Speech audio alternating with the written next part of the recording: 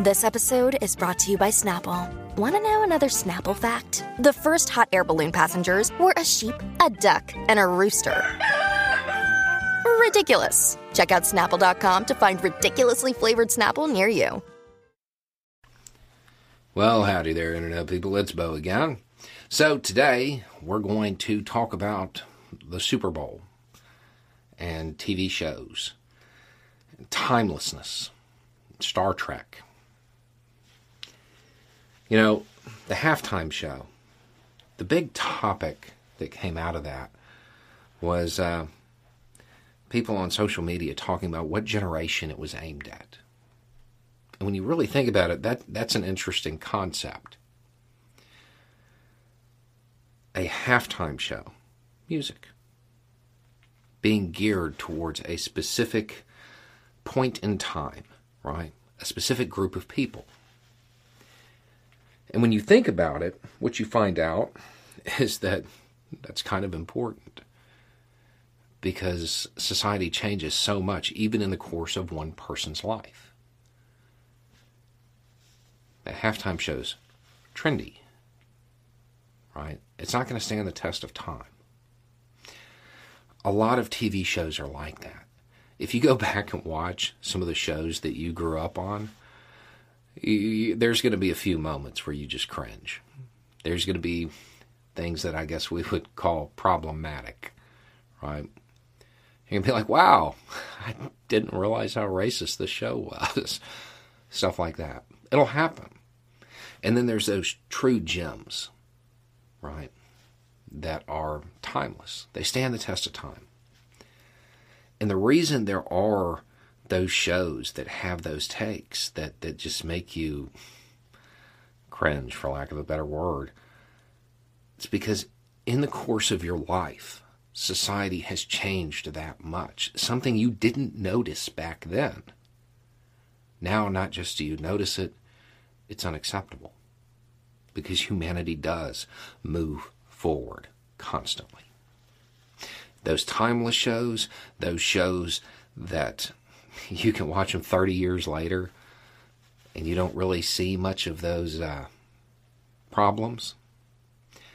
One thing that you'll find is that most of them, well, they provided commentary on issues of today. Not issues of back then. Issues of today. They were that far ahead. They were looking towards the future, and they provided social commentary, even if it was very subtle, even if you may not have even got it at the time, because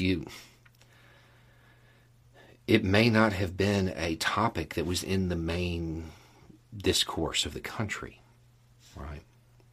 A good example of this is Star Trek. You know, there are a lot of people who are conservative who love this show. I don't know why. I do.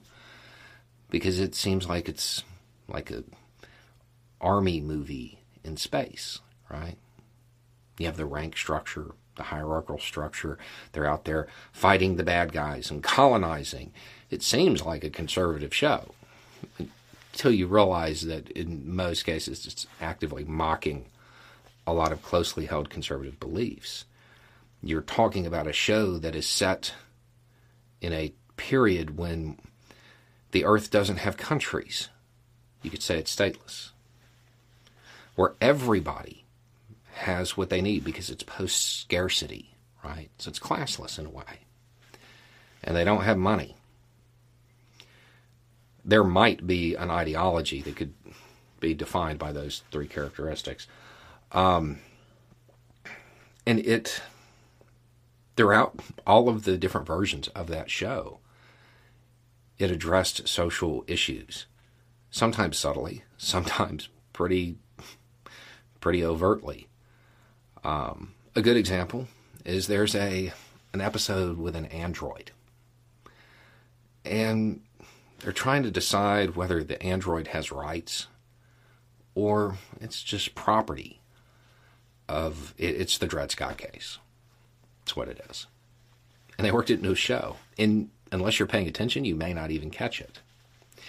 In one series, It's Deep Space Nine is the name of it. There's a character, and her name is Jadzia Dax. And it's cool because it sets up this dynamic from the beginning. Because when she shows up at the space station, well, everybody knows her as Curzon Dax. This guy. This brash warrior. They know him. And there's a plot device that allows this to happen. And so you may not see the obvious statements that were being made. And also, this is 30 years ago. A lot of these topics, well, they weren't exactly on network TV. But Jadzia, she has all these memories of when she knew these people as this man, Curzon. And she has to deal with, a lot of people coming up to her, oh, you're Curzon. No, it's Jadzia now. Dead naming, right? Topic we talk about today. And it goes through about, accepting that person as who they are now. And you watch characters shift in their view of this person, right? And here we are 30 years later trying to decide if it's okay for somebody to use the name they want. Timeless shows that aren't aimed at a generation, those shows, they typically give us the answer. Society changes over the course of your life, right? I mean, again, there are those shows that you watch and you're just like, man, I can't believe that. And you have that reaction because society as a whole has moved forward. It has changed its substance substantially. It's probably worth noting that if society did it, the individuals who make up that society, they did too. Or at least they should have. Anyway, it's just a thought. Y'all have a good day.